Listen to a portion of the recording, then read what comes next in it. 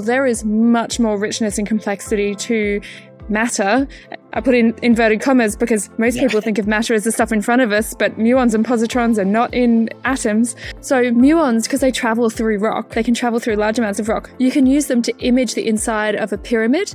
Then positrons are amazing because you can use radioisotopes that emit positrons to trace out the functions of the human body. People went out and found these things almost serendipitously. Even the instruments were invented almost serendipitously. And then today, you know, if I need my thyroid scanned, I go in the hospital and I just don't think twice about it, you know, oh, there's a scanner there. Well, look at the backstory of that scanner. It's absolutely incredible. Welcome, everyone, to this episode of Into the Impossible with Suzy Sheehy, accelerator physicist and author of The Matter of Everything: How Curiosity, Physics, and Improbable Experiments Change the World. Those of you who are returning listeners know that your host, Brian Keating, is an experimental physicist. In this episode, we get to understand what that really means, how building instruments and designing experiments can lead to discoveries that even surprise theorists.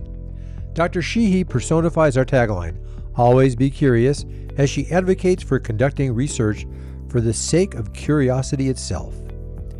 You're going to learn why Suzy wrote The Matter of Everything as her first book, and how unanticipated discoveries can change the world. If you appreciate deep science conversations like these, please subscribe and take a moment to reward us with a 5-star rating. Keep in touch by joining Professor Keating's email list at briankeating.com/list. And if you have a .edu domain, we'll send you a bit of space dust in the form of an authentic meteorite fragment. Do you think curiosity is enough of a reason to experiment? Let us know and write us a review like this one from Jonathan Milius. The Into the Impossible podcast is one of the most fascinating science podcasts out there. What sets it apart is the way it tackles some of the most complex and cutting-edge topics in science without dumbing them down for a popular audience.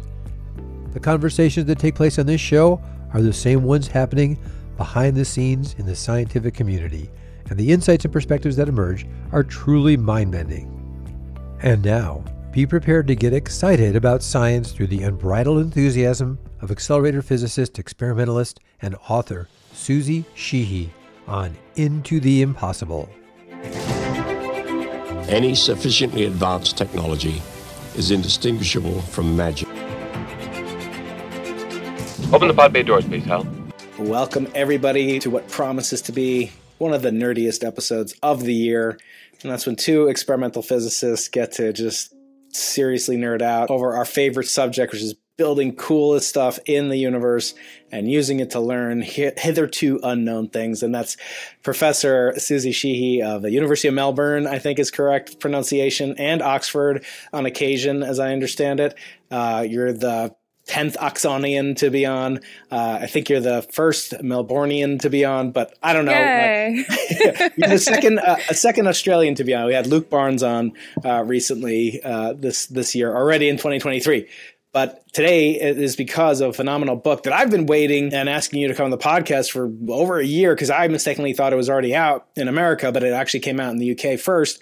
And that's called The Matter of Everything. And that will be the subject of today's conversation. And Suzy, as you know, because I just told you, on this podcast, we love to do the thing you're never supposed to do, which is to judge a book by its cover. But I always say, what else do you have to go on? Every book doesn't come with a crystal ball that you can look into. So tell us. It's a particularly pretty cover, this one as well. It is beautiful, evocative. And so we love to understand the title and the cover art, but especially the subtitles, because usually sometimes the author doesn't have control over almost anything but the subtitles. So tell me, Professor, how did you come up with the name, the title, the graphics? What did you use as inspiration for this wonderful new book?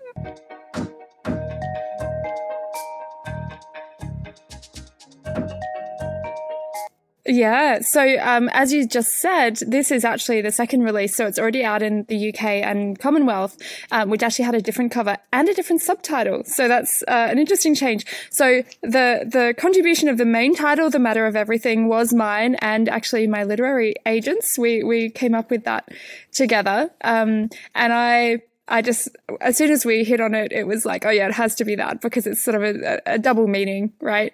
So it's literally a book about matter, and matter literally makes up everything. And at the same time, it's sort of talking about the matter of everything, which implies sort of all of the stuff in our world, including technologies and modern society, which the book also hits on. So that kind of worked well. The original subtitle for the UK version is called 12 Experiments That Changed Our World. And actually, a lot of people prefer the new US-Canada subtitle, which is How Curiosity, Physics, and Improbable Experiments Change the World. I think it's just a little bit more descriptive of what's actually in the book, and the fact it is a story about experiments and particle physics. Very good. So this book covers these 12 phenomenal, kind of world and universe changing experiments, but the picture on the cover, at least the one you're holding now, is not of a modern experiment, right? Unless I miss some serious symbolism there. No, it's just I think it's beautiful. This pattern of just the electric fields around there's a positive charge and negative charge. It's just the electric field lines sort of displaying the invisible forces of nature, and I think that was a lovely way. That was the first cover art they proposed to me for the US version, and everyone loved it. People have pointed out some other slightly controversial things about the cover, which I also love, and I wonder if that's something that you have picked up on. No, tell us, Susie, please. So you notice the colorway is really beautiful. I love it, and there's a pink. So a couple of people have pointed out, and you can cut this from the podcast if it's too much, a couple of people have pointed out a Georgia O'Keeffe-esque element of the pattern. Those dirty-minded physicists, come on. And you know what? As soon as someone pointed that out to me, I was like, oh, this is definitely the cover for me then, as a female physicist working in a male-dominated field. And all throughout the book, self-declared feminist, right? Exactly. And all throughout the book, I've tried to reintegrate the stories of women whose stories are normally left out of the history of physics. And so the fact that there is like a subtle feminist angle to the cover, nailed it.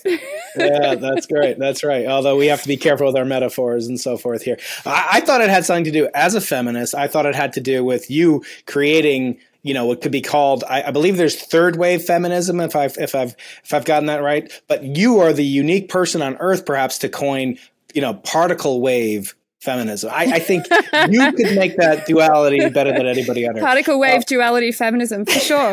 Let's do it. And you can be in there with me. That's right. You talk about that in this very book. You talk about the mysterious world of quantum and how it was revolutionized and how we made the transition. And just, people think, all these discoveries are hundreds of years old. No, the experiments you talk about are some of which occurred in the last 10 years. And obviously you cover the Higgs. We've covered that a lot. And you do sing the praises, rightfully so, of many of the great heroines of modern science, not just physics. I was just listening to an interview I did with Ashley Yeager a year or so ago about Vera Rubin, who is a Titanic scientist, worked here at UC San Diego with Jeffrey and Margaret Burbidge. And Margaret was one of the Titanic physicists of the 20th century, astronomers of all time, perhaps. And I wonder if we could start with the first dichotomy that is sometimes lost on the general public. When I go on podcasts, or sometimes I'm sure you've been on podcasts, people think of physicists as all the same. First of all, we're all, Brian Greene or Janna Levin or what have you. But what is the primary distinction in your mind of an experimental physicist? What can he or she most uniquely contribute to the public's understanding of something? Yeah, so I thought that was an interesting one, that when I started talking to people about physics, and even when they knew I was a physicist, they just kind of assumed that I'm a theoretical physicist. And that, we can sort of blame a little bit the fact that in popular culture, a lot of physics is presented that way. A lot of books are written by theoretical physicists. Maybe because they're the ones who have the time to sit down and write while the rest of us are in the lab. But in my view, there's sort of, if we're to create that dichotomy between theorists and experimentalists, some people do both, but an experimental physicist, rather than just looking at the mathematics and the mathematical concepts and trying to create a theory from which something can be predicted, their job, I sort of say, is much more nuanced. So they have to keep in mind and understand the mathematics and the theory and work with it, but they also have to be able to look beyond it and to look for things that maybe nobody has ever thought about before and nobody has predicted. And they also have a very unique skill set. So as well as having the mathematical and theoretical background and training, as you know, we also have to have all these other skills, which you often only learn on the job. Things like electronics, superconductivity, and you know, working with like cryogenics, things like back in the day it would have been glass blowing. Budgets. Yeah. Oh my goodness. Bane of my existence. You know, being able to just design, you know, sort of almost verging on engineering and being able to understand how to get something precision engineered, understanding grounding loops in the lab, understanding radiation shielding. That's been my one lately, building my new lab. So there's all these different skills that we actually have to have, as well as signal processing, etc. Just to get to the point of doing something which can create new knowledge. And yet, when you combine all those skills together, we're able to do something that, in my view, a theorist can't, which is we can find something which we never thought was out there. And that's a really powerful skill. And it kind of dovetails into my next question, which is, you know, do we need more Dirac's or do we need more Rutherfords? I mean, they're both big figures in this book, but, you know, kind of, are we overinvested? We've had a lot of contrarians on this podcast, ranging from Sabina Hassenfelder to Neil Turok, decrying the stagnation in theoretical physics. Essentially, for those that may not have heard those many interviews, there's a sense that string theory has kind of sucked all the oxygen out of the theoretical particle physics world, and therefore there's not really room or oxygen molecules left for alternative theories, A. But B, we're kind of beholden to this unification dream that last bore fruit perhaps in the late 1970s. What's your take? Do you feel like we're underinvested in theory, overinvested, regardless of the sub-branch of theory, you know, whether it's particle physics or whatever? Do you think if you were, you know, queen of the earth and you had control over the purse strings, not just over Australian purse strings, but what would you invest in? What would be, obviously you'd want some of both, but what do you think is the most fruitful avenue for us to pick the high-hanging fruit that remains? Yeah, I think obviously we need both, right? And I think, you know, I'd have to go through the numbers for each individual country for like how well we're investing in each of those different areas. Although I do agree with the idea that we often, you know, sort of jump on a bandwagon to the expense of other sort of lesser researched areas. And even the way that our funding systems sometimes work is that unless you're working in that hot area, you basically won't get any money. And money, as gosh as it is to mention it alongside curiosity-driven research, money is what gets things done. So that is an important perspective.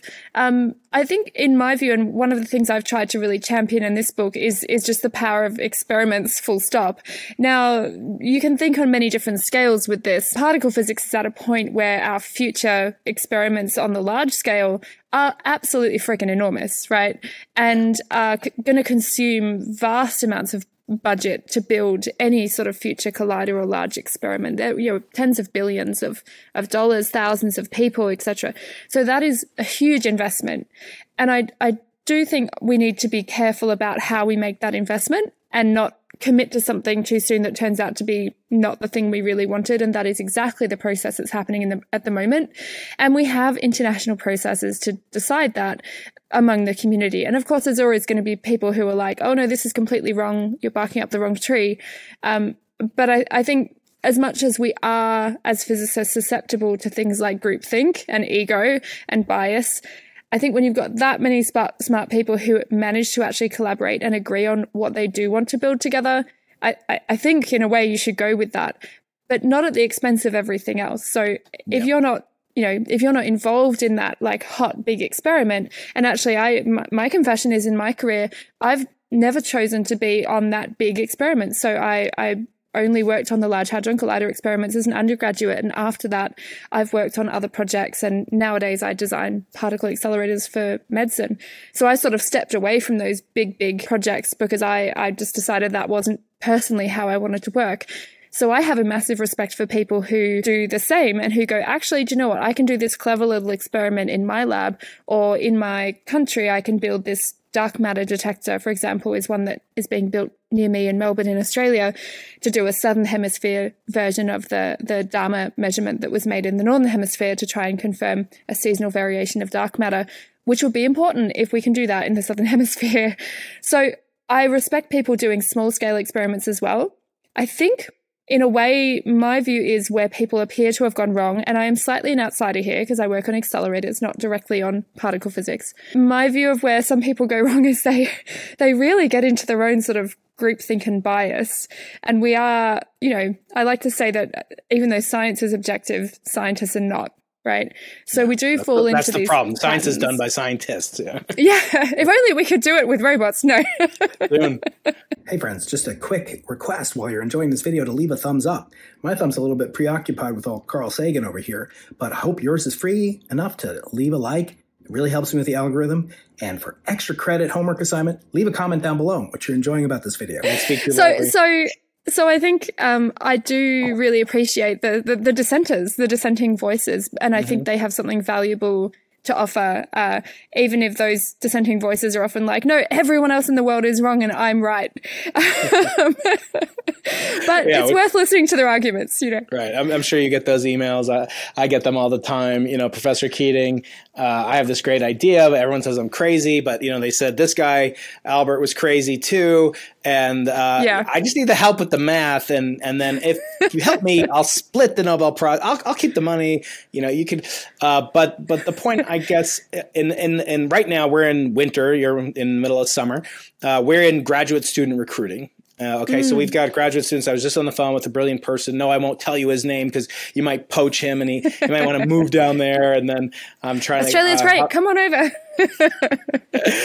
Give me the elevator pitch for why a student should want to do experimental physics generally, but in particular to work with Professor Sheehy on particle adjacent, but certainly I have to imagine anyone who's working with you is going to learn a lot about the history, the background, the experimental methods. What's so cool about that? Why is that such a fun thing to do in this age of, kind of reverence for, just content creation on the internet and YouTube, TikTok videos?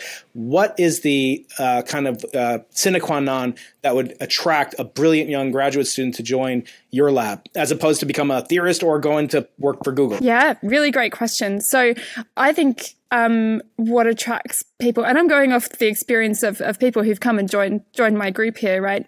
And I ask them usually like, what attracted you to come and work in this area? And it was kind of exactly the same that attracted me to the area of particle accelerators themselves and the instrumentation and the experimental side, which is that all of these big ideas are amazing. All of these big ideas of how our universe works and that theoretical and conceptual understanding. But at the end of the day, unless you're in the arena, unless you're in there and actually building something and trying to do it in a hands-on way, you're sort of missing in a way the fun of it. And we live in this age where so much of our technology is like black box invisible to us. If you can even code, you're like one step ahead. But to be able to actually build something with your own hands that lets you experience the world in a way that you otherwise can't see and experience. And then the added bonus in my group is to then do something with that knowledge, go back to the drawing board and design instruments and experiments which can actually make a difference to people's lives in the real world, as well as make a difference potentially to the next generation of hadron colliders or particle physics experiments.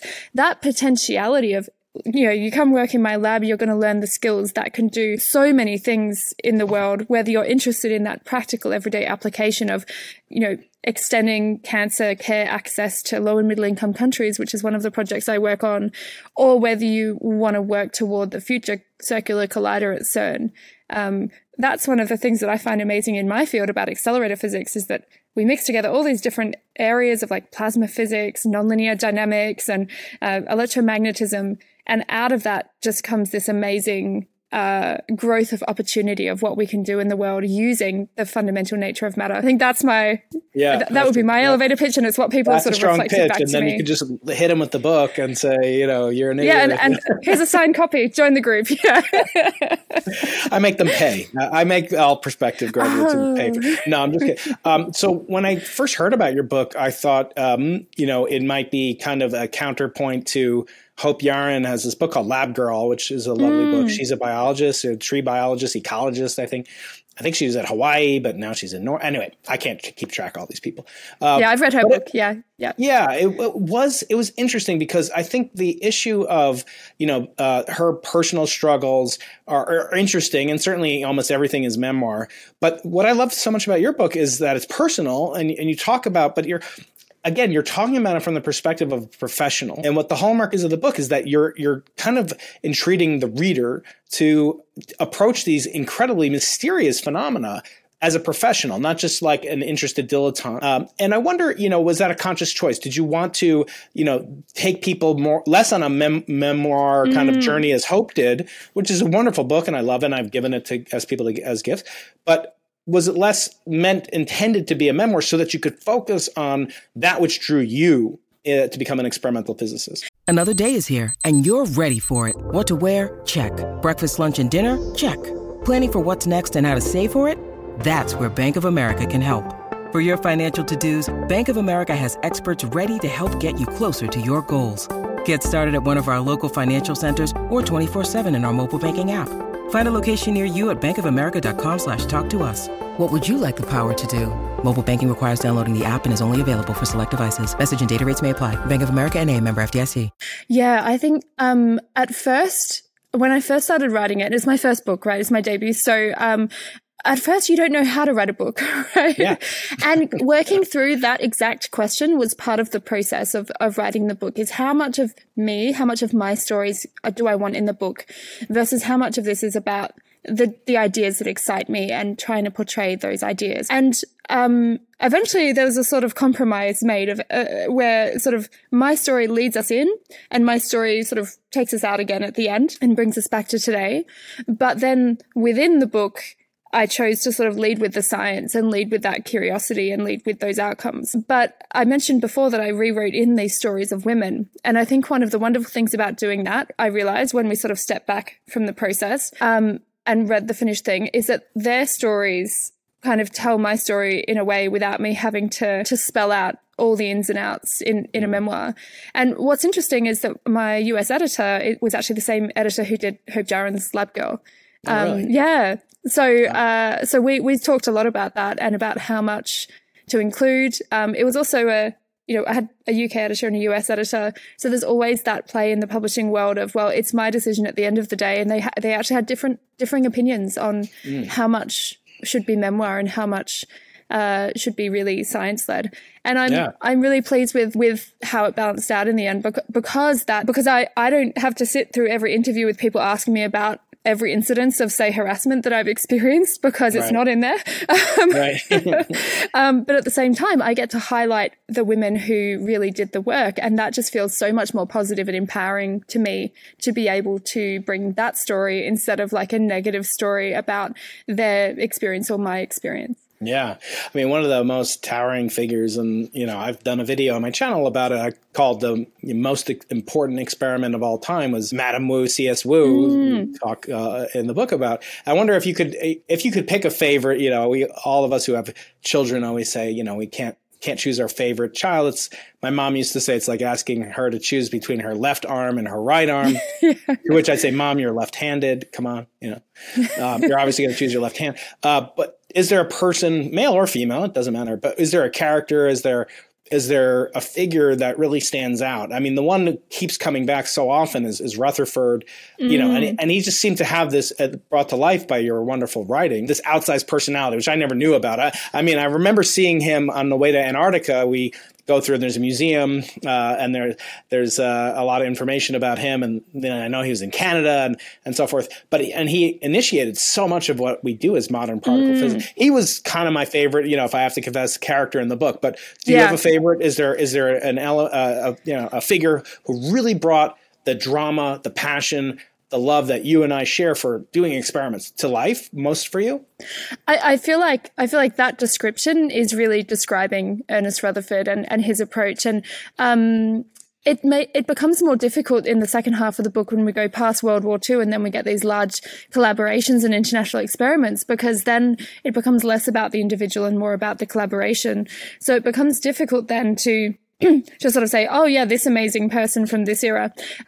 If I had to choose someone other than Rutherford, it would be Bob Wilson, who was actually the founding director of what became Fermilab, because he was this beautiful combination of experimental physicist, kind of cowboy, and poet and sculptor. So he had this wonderful combination of skills in the creative, the practical, and the theoretical, which he sort of brought to bear in his leadership of that project. And his quote, which I write in the book, justifying the sort of Fermilab project to Congress, is one that I use so much in so many of my talks because it so epitomizes why we do particle physics. Do you want me to read out just the end of it, if I can find it? Yeah, I would love that. Yeah, let's see if I can find it. It is so poetic, and it actually, I heard it spoken by Leon Letterman at my college graduation. Leon was, of course, a towering figure in particle physics, Nobel laureate. And he quoted from this at the commencement speech at Case Western, where I went 30 years ago. So, yeah, I would love it if you have it handy. Otherwise, we'll make sure to put it on screen. Sorry. Yeah, so Wilson was before the Senator, John Pasteur, who was asking him about this proposed machine, and it was 1969. And, obviously it's costly and it's risky because they don't know what's going to come of it because it's doing research, obviously. And so at first, Wilson actually justifies it based on, well, we're doing extremely difficult technical things, and the outcome of that always sort of pays for itself in the long run in new technological innovations, which became true with the Tevatron because they basically industrialized superconducting wire. So that's why we now have MRI scanners available. But then Wilson really delves down on the cultural aspect. So the senator asks him, does this project have anything to do with the security of the country? And Wilson just says no. So he was involved in the Manhattan Project. He's a pacifist, very strong pacifist at this point. And he will have nothing to do with defense and ever again. So the senator pushes him on it. It's like, nothing at all. He's trying to help him justify it. And then Wilson just knocks it out the park. He says, it has only to do with the respect with which we regard one another, the dignity of man, our love of culture. It has to do with, are we good painters, good sculptors, great poets? I mean, all the things we really venerate in this country and are patriotic about. It has nothing to do directly with defending our country, except to make it worth defending. Yeah. And every time I get shivers. Every time. It's so evocative and so true. It's my late great colleague, particle physicist Hans Paar, who passed away sadly a few years ago. He was Letterman's graduate student, actually. And he used to say things, in his German accent, that relativity is the highest culmination of Western civilization. Western civilization? What about the Mona Lisa? But if you think about it, really, I would only add experimental verification of relativity because relativity required mathematics, advanced communication, and then finally verification and scientific hypothesis testing by experiments. And we take it for granted every day anytime we use, a GPS device to get anywhere. But I wonder, when we're teaching these things, because the Einsteins, I have all these I've got Carl Sagan around here somewhere. I've got Isaac Newton. I've got Einstein, but I don't have any experimentalists. Maybe someday a finger puppet of Susie Sheehy. But I don't know if you'd license your likeness. But the feeling I have is I want my students to know as much about theory as any of the theoretical graduate students studying theoretical physics. I just don't expect them to do theoretical physics, like come up with some new theory, although some have, come up with contributions to phenomenology or perhaps some analysis technology. But what do you think is we've heard from Lenny Susskind, another famous, ultra famous theoretical physicist, the theoretical minimum. What's the experimental minimum? Is it this book? Because the book is certainly would be a component of it. If I had to, come up with a curriculum for bright undergraduates to kind of what's the next, how do we become an experimental physicist? But what about before this book takes place? Every author has to start the narrative somewhere. Why did you draw the line at the 20th century and beyond? Oh goodness! So the choice of the time scale to explain. Is not the whole story of experimental physics. In fact, it arguably ignores thousands of experiments that could have been beautiful, right? There's many versions of this book that could have been written. So, choose your own adventure. But I chose the particle physics route partly because that's my background, but also because particle physics just has this reputation of being like such an esoteric subject, right? Such a theoretical subject. Even like, quantum mechanics, the development of that happens somewhat within the book. Nuclear physics, you say the word nuclear, everyone just has this very negative connotation. Radiation has a similar connotation. And then by the time you get to quarks, everyone's like, who cares? It's not real, so there's this view that, the different things that I talk about in particle physics, people have a very disjointed view of them. And they also have this view that they're very separate from our lives. And I just had this very strong feeling from working in the field for so long that like, wait, no, this stuff underpins our technology. And we don't even know, most people don't even know that it's there, because they think that physics is just a theoretical subject and that it doesn't have ramifications in the real world when you think about things like how fundamental particles work. And so that was my key thing that I wanted to get across, was that this stuff really affects your lives. It may affect it on a long time scale because of the innovations that come from it. It may affect it on the short term because, suddenly you understand there's radiation raining down on you from space and that affects things. So I wanted people to put those things together, and I found that the way to put those things together was really through the experiments, through that development and the discoveries that were made, not through the theoretical angle, in my opinion. But you mentioned something early in the formation of that question about teaching. And that's like a whole other can of worms because, we teach theoretical physics. Basically, any course you take in physics is almost entirely theoretical physics. Right. And I agree with you that I want my students coming into the lab being able to solve Hamiltonians and being able to, do theoretical physics. They actually need it to do their experimental work as well. But then where are they going to get these experimental skills from? And some students are lucky enough that they went to a high school or, that they have great laboratory undergraduate laboratories available to them in their universities, and some don't. And I was someone who really didn't do that much in a hands-on sense when I was in school in science class, but I did do quite a lot sort of out of school in side projects.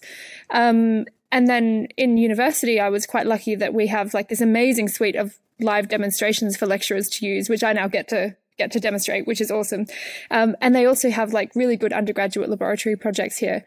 But even then, there's this point at which you have to learn to go beyond what's written on the lab script and actually learn to tinker and learn to find your way through a problem, building a thing yourself. And that just at the moment comes from experience. And I do wonder if there's a better way in constructing the way that we teach and talk about physics that would help people, get into that a little bit more, because it's such an important skill. And as we get more and more of our technology, as I said earlier, starts to look like it's a black box and we don't understand what's inside it. We become so divorced from that it's well, how many people actually have those skills? Are we just going to machine learn everything because we've forgotten how to actually do anything? That's right. When I have a list of, possible skills wanted, to join my group, I always include did your mother own a welding company? Because they won't put those. If I don't know Python, or if I don't know, machine learning, TensorFlow, I can't be a physicist. It's nothing could really be further from the truth. Even Einstein had some patents, and actually the things that he was most kind of driven by, his Gedanken experiments, were things that involved the observation of physical phenomena in an experimental context, a magnet, a compass, and the interaction between them that he called Something Deeply Hidden, title of book by past guest Sean Carroll. Or his famous, thoughts on the equivalence principle and the general principle of general relativity, that an observer in free fall would experience no gravitational force. And that he obtained by thinking about it, and he called that his happiest thought. And I always say, to what extent could a computer, A, know what it's like to free fall, and then B, what would it mean that it has a happy thought? So I don't think we're going to be replaced anytime soon by any sort of stretch of the imagination. That's true. But those observational skills are interesting, aren't they? When people come in to do experimental physics, they're like, I've got all these coding skills. And I'm like, okay, so Are you cool with getting your crane license? Because you're going to need that in the lab. And that dovetails next into my question. Like the books, you mentioned that, for theory, it's summed up, there's a progression. You read Jackson, you read Griffith, whatever it is. And then you move up the ladder. Barbara Ryden, past guest on the podcast, the most influential cosmology book in the world right now for undergraduates. And it's all these just series of just like home run after home run and to the, cricket century. Am I getting that? Cricket century. Is cricket popular down where you are? It is. Rugby? It is. Okay. I mean, the tennis is on at the moment. So I don't know. Is there a tennis analogy? That's right. Okay. Ace. I'll say there you go. Ace, an ace. Yeah. So, it's just one after another. And then to the extent you're right that we teach experiments, it's canned experiments, black box experiments, some from 200 years ago. And then of course you start with the balls rolling down inclined planes. And then we wonder why aren't students interested in this? But I wonder, my impression of being an experimental physicist for the last 30 plus years is that getting the answer, whatever that number is not even half the battle. And most of what we do, correct me if I'm wrong in your field, is looking at the ways that you could be wrong. In other words, the thing we don't teach the students, we do the Davison-Germer experiment, we do, cloud chamber stuff, all the stuff, cool, fun, amazing, things that you describe in your book, right? We do all those.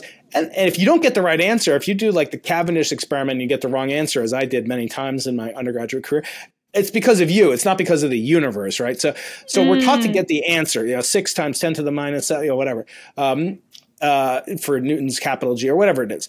Or the Millikan oil drop experiment that you also talk about. Now, my problem is that you know that where the answer is. So half the fun of being a physicist is when you don't know what the answer is. You don't even know what you're looking for. And then you have to prove to yourself that you are not, it's not like it being in a court of law. You have to prove that you're right, not that you could be possibly wrong. So I wonder if we don't really do the greatest job teaching students that the challenge are in the systematic errors and the analysis of what's wrong with the system. And I wonder, to what extent does that drive what you do? And maybe you could explain what is the proper way to think about what we actually do as experimentalists? Is it getting the right answer? Is it assessing the error bars, the tolerances, the bounds? You do this so well as a particle physicist, but what is it to you? What is the as I say, the sine qua non, the core essence of being an experimentalist? Yeah, I think in some of that explanation there in the question, you actually summed it up pretty well in my experience and opinion, which is that you're trying to build something which is accessing an idea or accessing something in nature that you don't know the answer to. And that was actually the point in my undergraduate career when I decided and got more serious about physics. Is first I got sort of inspired of what I could learn, but then later I realized I was much more interested in the questions that didn't have answers than the questions that did have answers. And it took me a while to come to that because everything I was being taught seemed like we already knew the answers and it was my job to catch up and find out and learn. And if I didn't do that well enough, then I wasn't smart enough because I wasn't Einstein, etc. All the things that we experience as a student when we and yet no one tells you that actually being able to ask good questions is a key skill of being a scientist, and then having the persistence to try and see through your own biases and mistakes and frustrations, especially in the lab, to convince yourself that you have found the answer to your question, because even how you form the question and the many small questions that generates is important. And so a lot of people come into, say, a PhD in one of my labs. I still have a lab over in the UK as well. And they think they're going to be walking in there, taking some data, doing some fancy new thing. And then nature, right? Yeah. And then actually they're like, oh, why does the signal look this way? And how do I get rid of the noise on this signal? And this experiment appears to have gremlins inside it. It appears to have a life of its own. Why is it not working the way that I think it works? Professor Sheehy is around, suddenly it stops working. And there was two wonderful things I found in my research for the book from famous experimentalists, both Ernest Rutherford and J.J. Thomson. And the one about Ernest Rutherford I love, which is that he firmly believed that the more you swear at an experiment, the more likely it is to work.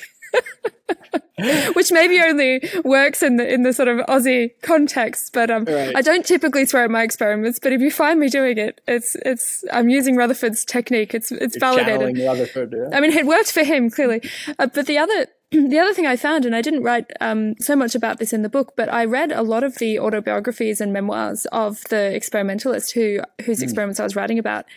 And J.J. Thomson's one was particularly interesting because even to his peers, he was this like super brainy, slightly scarily smart guy, right? And yet in his reflections on working in the lab, he was very open with this sense of frustration and this sense of having to learn your equipment and having to learn your apparatus so well, so much better than you think you're going to need to know about it in order to make any progress in the lab.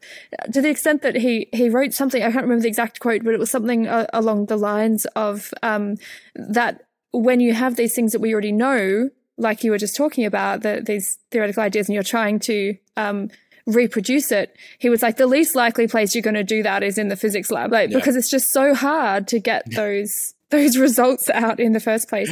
And this was really my aim in writing the story in the way that I did, is to try and put people in that mindset of what did we actually know at this point in time. And that was very difficult in the research process because everyone writes the physics history backwards from what we know now. And I tried to write it forwards. I was like, what did they actually know at this point in time? What were the questions they were actually asking? And then how did it happen that they got from there to the knowledge that they came to? And I think that digs into the essence of really what we do as experimentalists, which is we are moving knowledge forward, but it does not happen in the linear way that we're taught, the sort of pigeon version of history of physics when we learn the subject. So right. I hope that that's something people can really take away from the story, is all that work that I put in trying to find the forwards path through the history. Yeah. It really shines through in the book. And another thing for me, it's like, and I'm sure you've had this experience too, where you're reading a book by a colleague. It's a popular science or trade book, as they call them here. And you're like, well, I kind of know all this, so I can just skip it. And I should say I read the book, but I also listened to it on audiobook, and Susie narrates the audio.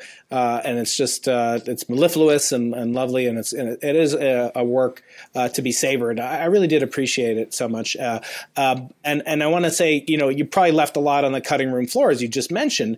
But one of the things that I didn't skip over, and I was like, a nagging thing that always bothered me that you helped to resolve in my mind, which is related to what we do as cosmologists using the cosmic microwave background radiation. One of your colleagues, Christian Reichardt in Melbourne, he and I and our teams are working to investigate and measure the properties and the mass, in fact, of the only elementary particle whose mass is currently unknown, and that's the neutrino. And I always thought to myself, let's say we cosmologists, we're so smart, we've measured the geometry of the universe, the age of the universe, the expansion rate, we're so brilliant. But would a particle physicist really believe an experimentalist in cosmology if, he or she is told that we have measured the mass of a particle? Because that's their domain, right? We're stay in your lane, Keating. But I didn't really appreciate how much the humble cosmic ray played a role, and not just for the phenomenon itself, but I wonder if you could wax poetically about the technology that it enabled and the literal heights that experimentalists went to, as you describe in this wonderful book. Yeah, I love the story of cosmic rays because it just breaks open our concept of what exists in the universe. Like before the discovery of cosmic rays, I guess people looked out at the night sky and it sort of thought, oh, it's all quiet. And then there's some shiny things off in the distance, And the way it was found, most people don't know what motivated people to go and look for this radiation that comes down from space. And it was that they were in the lab. Sorry, 1 second. So scientists in the lab in really the early 1900s they just discovered radioactivity. And so the way you measured radioactivity at that point was using an electroscope or an electrometer, which is literally just a really simple device that counts electric charge, or that can tell you how much electric charge there is. And when you move an electroscope away from a radioactive substance, the amount of charge you should pick up should decrease. This like 1/r² law, right? And they found that actually, even when it was far away, they seemed to detect more radiation than they expected. And this was something that had plagued them for many years, and it was very difficult because that was the only thing they had to measure it with. So people started getting curious about this. Why is there this extra radiation? Well, radiation itself had been found in minerals from the Earth. So they thought, there just must be more radiation in the Earth in my particular area. So people started taking these things down underwater in like submarines. They took them up the Eiffel Tower, and they took them even in tunnels so that they could be surrounded by the Earth. And consistently, they found that no, actually, it doesn't look like this extra radiation is coming from the Earth. It wasn't consistent. And so then a few people got this idea, we're going to take them up in hot air balloons. We're going to go up further away from the Earth, and then the amount of radiation we discover should decrease. And, but the instruments weren't good enough. And then a new version was invented. And finally, Victor Hess in about 1911 gets this hot air balloon, does 5 or 6 different flights up to about 5,000 feet, which must have been freezing. I don't know how he operated the instruments at that height. But he managed to do the first sort of definitive set of measurements that showed that first the radiation decreases as you go away from the Earth, from the minerals, and then the amount of radiation that he detected increased and increased further and further as he went up. And this, he concluded, was radiation coming from space, interacting in the atmosphere, and then creating whatever it was that he was detecting. And he had no idea what it was composed of at that point. And then almost coincidentally at the same time, one of the researchers who'd gone in a tunnel in Scotland to try and solve this radiation problem, but wasn't that interested in it, Charles Wilson, he invents the first type of particle detector called a cloud chamber, which he originally invented to study meteorology, and then discovered that little bits of radiation would cause particle tracks that went through this beautiful sort of alcohol vapor or water vapor he used originally in his chamber. And so people start taking these cloud chambers up mountains. Like, it was this incredibly adventurous period to like the early mid 1930s, where you get these chambers with their photographic devices wrapped in these huge coils that form a magnet that sort of consumes all the electricity from a huge generator. And, that the truck breaks down on the way up the mountain and it's freezing, and they spend like 6 weeks collecting data. And then in 1932, they found in the images from a cloud chamber particles that looked like electrons but were bending the wrong way in a magnetic field, which almost immediately they realized were positrons, which the first discovered form of antimatter. But Carl Anderson, who did that experiment, didn't even know that antimatter had been predicted 3 years earlier by Dirac. He found it in the experiment without knowing it was predicted. And Dirac didn't motivate anybody to go out and do the experiment because he didn't think it was really real in nature. Right. He thought it was almost like a quirk of the equations. Right. So we get antimatter, and then 4 years later, we also get the discovery of the muon that no one predicted at all, which is the heavier version of the electron. And from there, really, we start to get this sense of, there is much more richness and complexity to matter. I put in inverted commas because most people think of matter as the stuff in front of us, but muons and positrons are not in atoms. And suddenly it opens up this exploration of the subatomic world. And it blows my mind that we've even found uses for those particles. So muons, because they travel through rock, they can travel through large amounts of rock. You can use them to image the inside of a pyramid, and they found a new empty chamber in Khufu's Great Pyramid in Giza that way. You can even use them to image magma inside a volcano, just by putting detectors either side and using the cosmic ray muons. And then positrons are amazing because you can use radioisotopes that emit positrons inside the human body to trace out the functions of the human body using positron emission tomography scanners. So again, like linking up, people went out and found these things almost serendipitously. Even the instruments were invented almost serendipitously. And then today, if I need my thyroid scanned, I go in the hospital and I just don't think twice about it, there's a scanner there. Well, look at the backstory of that scanner. It's absolutely incredible. Yeah, it truly is.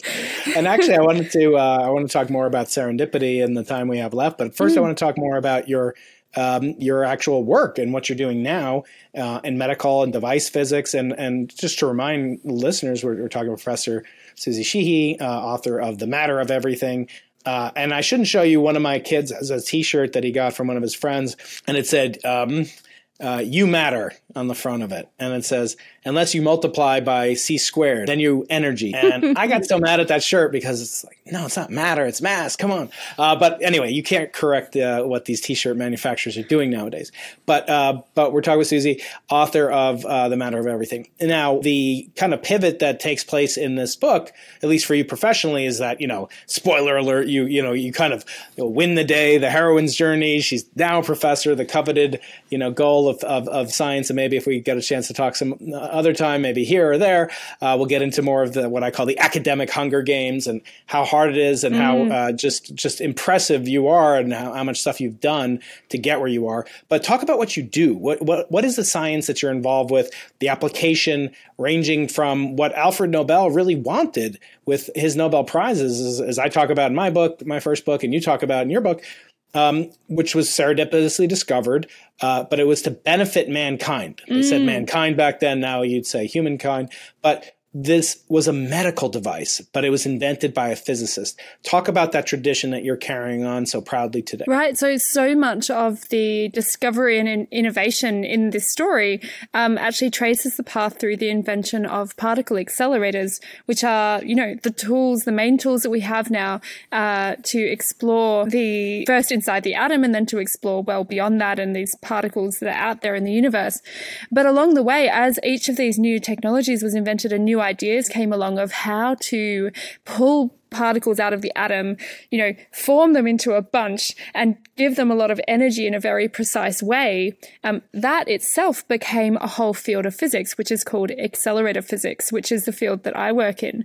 So rather than, although I studied it, I don't daily use, quantum field theory and all of these things. Yeah. I'm back there using, mostly advanced electromagnetism, nonlinear dynamics, things like that.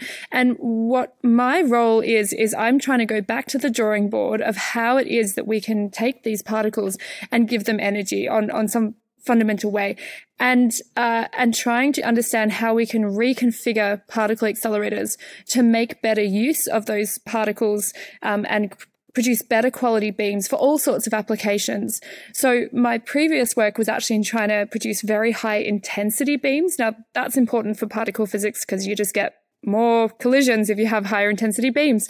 But it's important in some other areas as well, like neutron generation for neutron spallation source facilities, like big scientific facilities that other people use. And the challenge there is quite interesting, right? Most people don't think about this. You can only accelerate a charged particle with an electric charge, and yet charged things repel each other.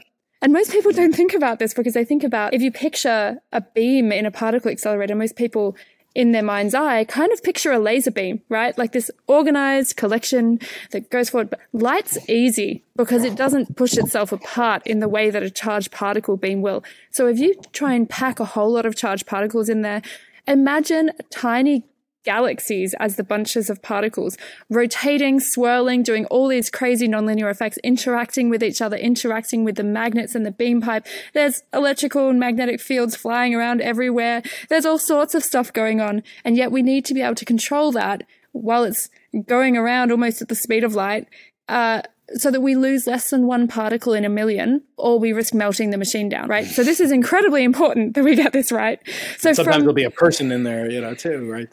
For added difficulty, a human being not too far away. That's the thing. And then when we get to applications, then you're taking that same physics and you want to get that right, because at the end of that device, you're placing a patient who has a tumor and you're trying to treat that tumor very, very precisely, in multiple forms, both either with heavy particles or with X-rays and radiation. So then it becomes even more important that we understand exactly what's happening with that beam and how to control it.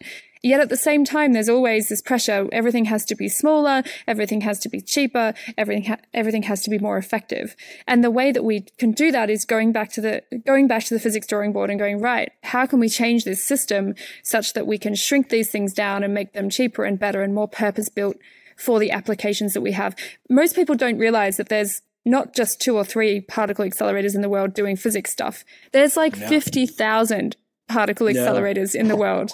And about half of them are medical and about half of them are industrial, and like a tiny, tiny fraction is used for physics. People here in San Diego or in California generally, they're like, we don't want to build any more, nuclear reactors for power. They're dangerous. I'm like, do you realize just in San Diego Bay, there's like 6 nuclear reactors and submarines and aircraft like, you don't just like, they turn off when they get to port. No, but of course your technology is used for very peaceful purposes. And I wonder, as happened with people ranging from, the first Nobel laureate, with the discovery of what we now call Röntgen rays.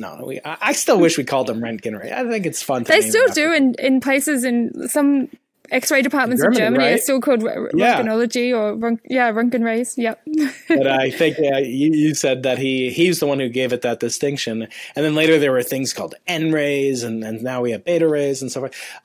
That was serendipitous. And I wonder, dovetailing back to the question that we were just kind of ruminating on with at the start, which was, these larger and larger accelerators, so to speak. I wonder if we're going to come full circle in that my fears will be allayed that we couldn't really maybe have counted on particle physicists to trust, cosmologists unless there were the discovery of cosmic rays, et cetera. And we wouldn't have predicted that you could get this device for removing tumors, from a cloud chamber or, from an electroscope. But you proved the pathway, direct lineage and the heritage there. But I wonder, are we going to come full circle where we can no longer build bigger and bigger instruments of the type you talk about the cost? And even though, as you rightfully point out, it's a tiny fraction of the cost that I think Americans spend on lipstick every year is the NSF or NASA's budget. Nevertheless, it's not likely. I mean, past guest James Beecham has talked about putting a collider on the moon. We'll see when, my great-great-great-grandkids are graduate students, maybe that'll happen. What do you see as the future? Do you think we're going to stifle innovation because we will simply have picked all the low-hanging fruit by the successes of the men and women that you talk about in this book? Have we outdone ourselves in that there's really unlikely to be discoveries tantamount to, the CT, MRI, PET technology, all the stuff that you work on and contribute to, or stuff that I contribute to in cosmological experiments, which are also getting big? Have we picked all the low-hanging fruit, or is there hope? Are you more optimistic than pessimistic? Yeah, my initial response to that is I'm probably more optimistic than pessimistic around it.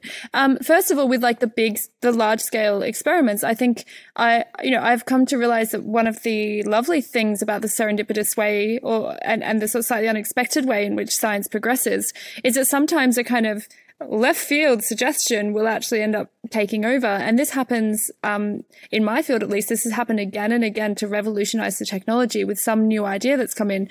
And so let me just give you a hint of one of those is that one of the limitations and why the accelerators are so big is because you can only accelerate so much using a voltage, right? Because at some point you're going to have electrical breakdown. Well, if you take a system that's already electrically broken down like a plasma and you start generating electric and magnetic fields in that, you're not limited by breakdown anymore. And that's exactly what people are looking at in plasma-based accelerators. So driving that either with a laser or another particle beam to try and create electric wake fields that can accelerate particles. And even in my career, even in the last 10, 15 years, that has come from a almost completely theoretical concept to something where they're now working with industry to make small scale tests of whether or not they can use this for X-ray imaging, depending on the scale of things. So like that development is incredible. And I'm keeping a very close watching eye on that field at the moment, because if that technology gets to the point where I think we can really use it for large-scale accelerators, I'll be in there trying to work with them on how you put this stuff together, how you put our existing knowledge together with their crazy plasma stuff, and generate the next generation of machines. And maybe it's something like that allows us to go beyond the energy reach, for example, that a machine the size of the moon would require, and instead build a smaller system by being smarter and by taking the ideas that we know and combining them together. And that's where I have the thing that I often say that the sort of utility of these ideas really grows over time. So I'm optimistic that we will solve those sorts of challenges and won't have to put all our eggs in one basket and go very, very, very slowly for decades.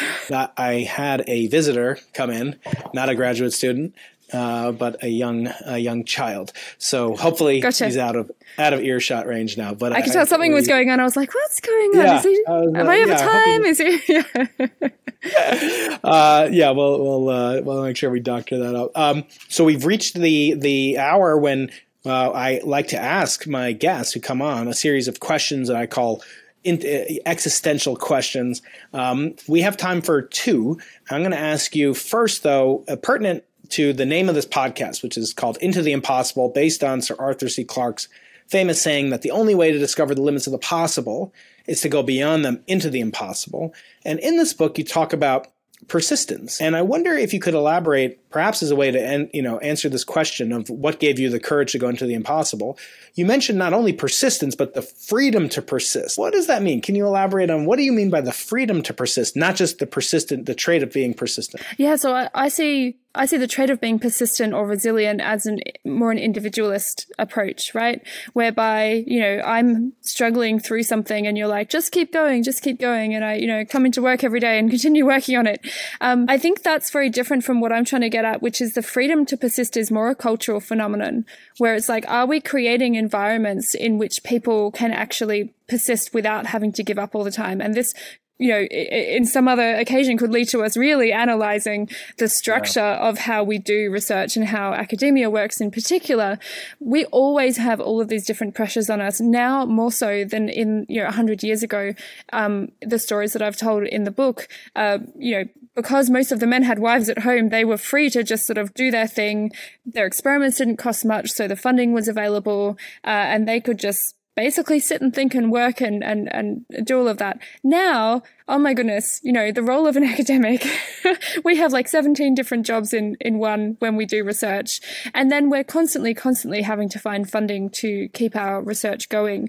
And that is such a killer for creativity and curiosity. It means that we're much less likely to take risks with our research, and we're much less likely to follow our curiosity, because we're like, oh, that little thing that's happening over there in my experiment that I don't understand, oh, I'll just assume it's not important. Whereas it might have actually been the discovery of something completely new if you depending on obviously the scale of experiment that you do.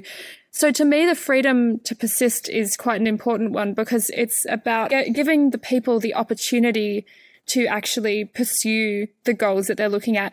And that's a real shift in perspective societally as well, in how we value research and how we value this activity, which seems on the surface to not day to day produce something which has monetary capitalistic value, right? And even though in the long term, as I've shown in the book, it might have, it also might not have. And we still need to value it, even if it doesn't produce capitalistic outcome. Maybe this 100-year period is the period that had the great capitalistic outcome. And from here on out, particle physics is not going to produce anything that someone can monetize. We should not stop it, even if that's the case, because we are humans who want to know things, and and making sure that we give people the capacity, the time, the resources, the space to actually pursue those questions kind of on behalf of humanity. That sounds very grand. No, it's true. Giving people that capacity is such an important thing. And if we hadn't done that previously. If you ever feel, kind of shy about, extolling the virtues of experimental research and basic research, because maybe it's not monetizable. I mean, think about Dirac, or Hamilton. Somebody says, "Oh, what use are these spinners? What use are these, quaternions?" He said, well, someday they'll describe antimatter, which will then be used to make positron emission tomography. It's like you could never ever predict it, right? Right, and famously, it's like what use was electricity, right? Even back in the day, and the experimenter says, "Oh, I'm not sure, but one day you'll tax it." Well, exactly. And I think that's the thing. Right. We're so limited in how we can imagine the future use of these ideas that are coming out. And that is really the nub of the story I've tried to tell, is stop limiting ourselves to go, oh, well, what use is that going to be when you want the result in 3 years in a small grant from the government, right? No.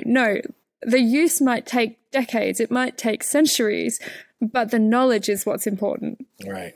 And what use is a discovery that never comes about because you were so gung-ho about monetizing it, and it's very short-sighted.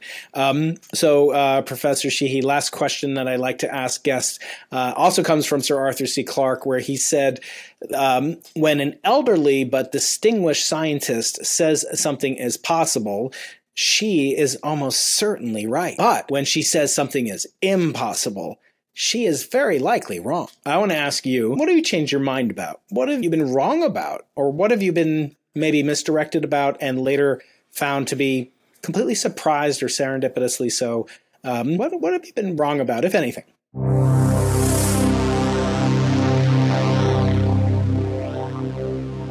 Oh, that's a really good question. I think actually, what I was wrong about was whether or not I could be a physicist.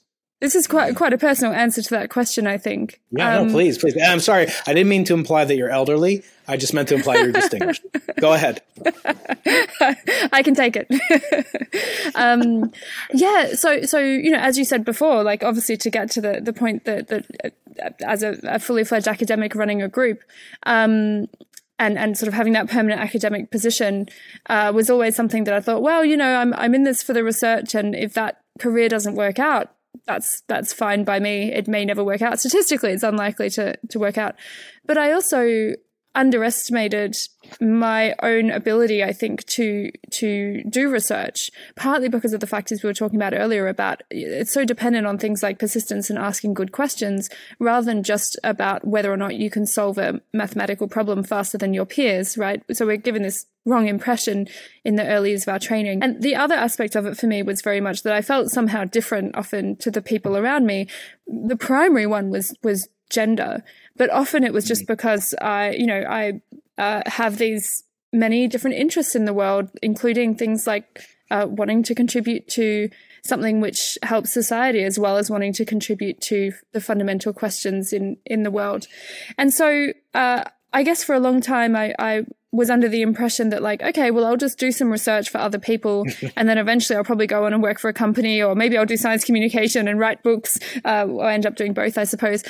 And so that's the thing that I was wrong about. And that was one of the lovely things in writing this book and finding the stories of all the other women who went before me, was just realizing that, and even a lot of the men, they all had that very similar experience. Most of them felt like for most of their career that they were failing. Right. And being able to sit with that, move through that, persist, do research anyway, and come out and go, oh, actually, if they can do it, and they all won Nobel Prizes, all the people I'm writing about, I'm like, well, I'm not going to win a Nobel Prize, but, maybe I can do this after all. So, yeah. It's such a delight, and it's a gift to young minds. And I think that's the surest test if you've succeeded is how much would you have paid for this book when you were, a young student? And I think that's the truest test. And I expect, for you as it is for me, this is a wonderful book, and it's a much needed book. As I say, I love my theorist friends. I've had on more than almost anybody from all walks of theory. And even I've had on economists, but there's something to be said for those of us that are confronting the cold hard reality, not just as you say of understanding the logic and the mechanisms that we're searching for, but also the budgets, the persuasion, the confidence that it takes to get to a point as you have surely gotten to, and will continue to do so. And I can't wait to see what you come up with next, Susie. It's been a delight to talk to you. Congratulations. This is a smashing success. And it is a book to be savored. So please do pick up copies, either digital, audio, or printed, as I have consumed in all those formats. I can attest to them. Susie, thank you so much. Thank you. Lovely to nerd out with you for a bit. Yes, and we'll nerd out again, hopefully in person someday. Any sufficiently advanced technology is indistinguishable from magic.